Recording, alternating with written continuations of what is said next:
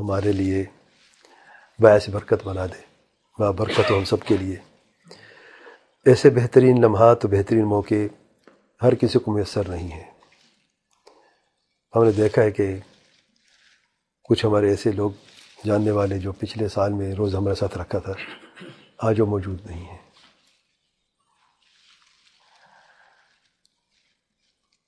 موت کا پتہ نہیں کب آتی ہے۔ جو مومن ہوتا ہے اس کا ایمان کا یہ تقاضا ہے کہ وہ ہمیشہ ہر خیر عمل کے تیار رہتا ہے، اور جو راستہ اللہ تعالیٰ کے قرب کا ہوتا ہے وہ اسے اختیار کرتا ہے۔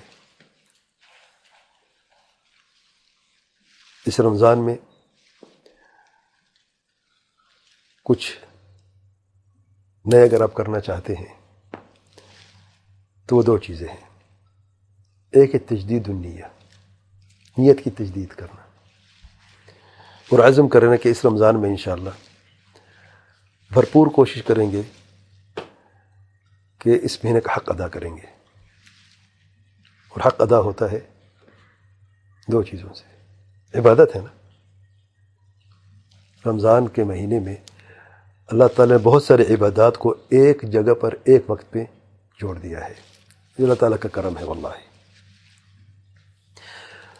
اس میں روزہ ہے، اس میں تراویح کی نماز ہے، تلاوت قرآن ہے، اللہ تعالیٰ کے ذکر ہے، بہت ساری چیزیں ہیں۔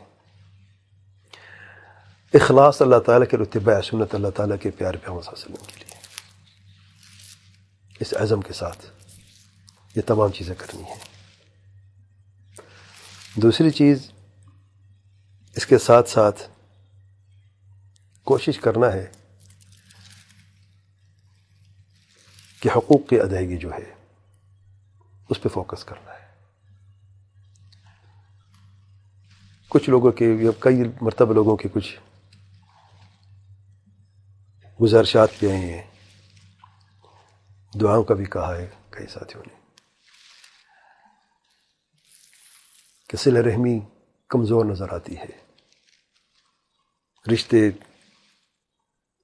کمزور پڑ گئے ہیں، نفرتیں بڑھتی جا رہی ہیں، جھگڑے، بغض و نفرت اور کئی دل کی ایسی بیماریاں ہیں جو معاشرے میں موجود ہیں۔ والدین کے ساتھ جو سلوک ہو رہا ہے معاشرے میں، الا رحم اللہ سبحانہ وتعالی، کسی سے مخفی نہیں ہے۔ تو اس عظیم مہینے میں ہم کوشش کرتے ہیں کہ جو حقوق کی ادائیگی ہے، ایک تو اس مہینے کا حق ادا کرنا ہے، اس کے ساتھ ساتھ جو باقی معاملات ہیں ان میں حقوق کی ادائیگی کا خاص اہتمام کرنا ہے۔ سب سے عظیم اور پہلا حق اللہ تعالیٰ کا حق ہے۔ توحید کو سمجھنا ہے، توحید کے مسائل کو سیکھنا ہے، اور اس کے لیے آپ اگر روزانہ جو ہے آدھا گھنٹہ نکالیں کافی ہے۔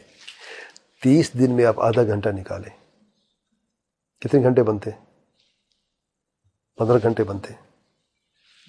15 گھنٹے آپ ایمان، توحید اور عقیدے کے اصول کے مسائل سمجھتے ہیں، تھوڑے 15 گھنٹے کی بات میں کر رہا ہوں، لیکن آپ نے کوشش کریں کہ آدھے گھنٹے یہ خاص عقیدے کے مسئلے میں نے سمجھ لیں۔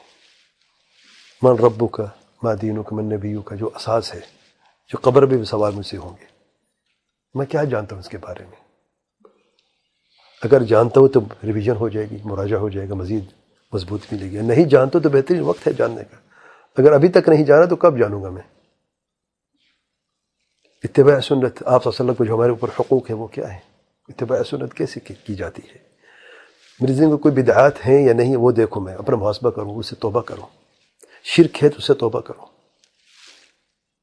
آپ وسلم کے حق کی ادائیگی، قرآن مجید کی تلاوت، اس کا حق ادا کرنا ہے۔ میں ابھی تک ترجمہ نہیں آتا ہے، ٹھیک ہے، میں سورہ فاتحہ کا ترجمہ شروع کر دیتا ہوں، کر سکتا ہوں نا؟ سورہ فاتحہ سے شروع کریں، ہر نماز میں ہم پڑھتے ہیں، ترجمہ آتا نہیں ہے، پتہ نہیں ہم کہہ کیا رہے ہیں۔ اگر اس رمضان میں آپ سورہ فاتحہ کا ترجمہ تفسیر سمجھ لیں، یہی کافی ہے، باقی وقت نہیں ہمارے پاس نا، کچھ نہیں کر سکتے۔ سورہ فاتحہ کی ترجمہ تفسیر پڑھ لی ہے، اور کچھ اور وقت مل جائے تو چھوٹی چھوٹی صورتیں جو آخری پارے کی ہیں وہ 8-10 صورتوں کی ترجمہ تفسیر پڑھ لیں آپ، جو آپ نماز میں بار بار دہراتے تاکہ آپ کی نماز میں آپ نماز پڑھے پتہ ہو آپ کہہ کیا رہے ہیں.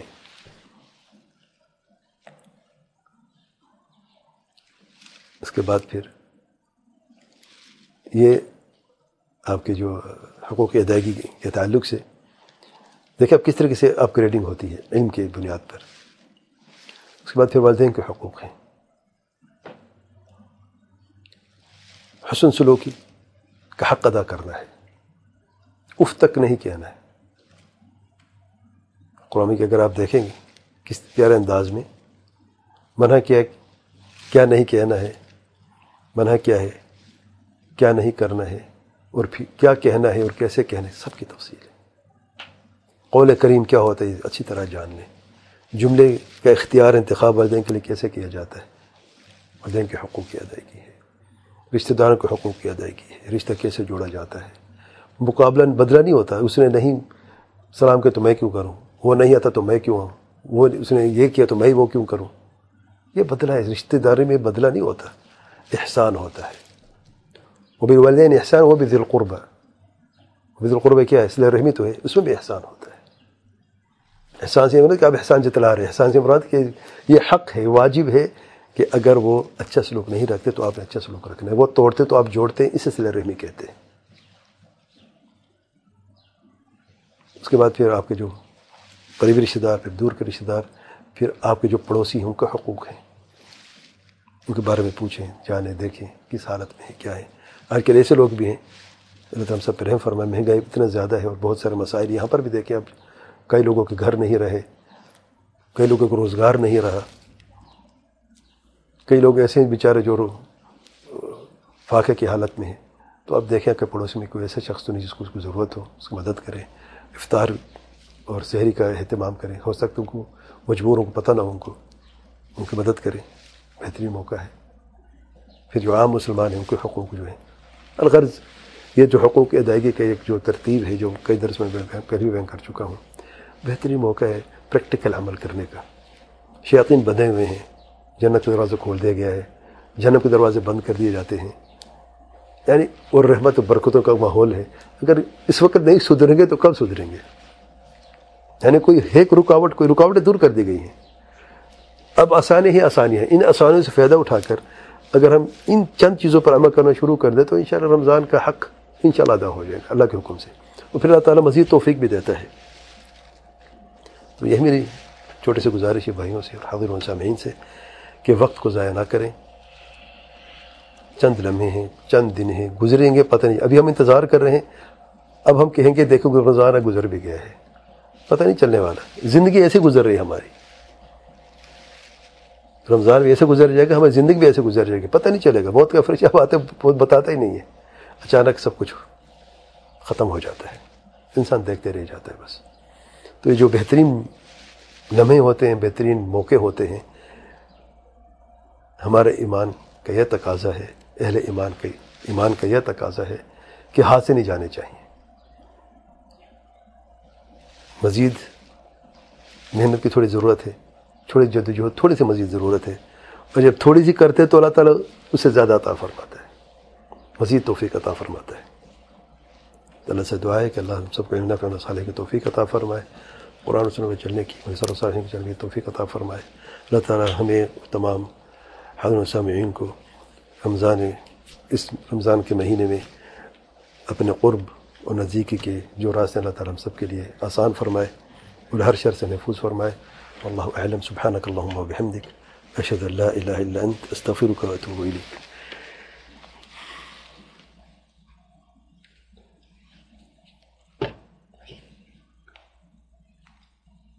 کہتے ہیں مجھے لاسٹ 18 میں حیض آیا، یہ روما میں لکھا ہے، اس سے مشکل ہے پڑھنے میں.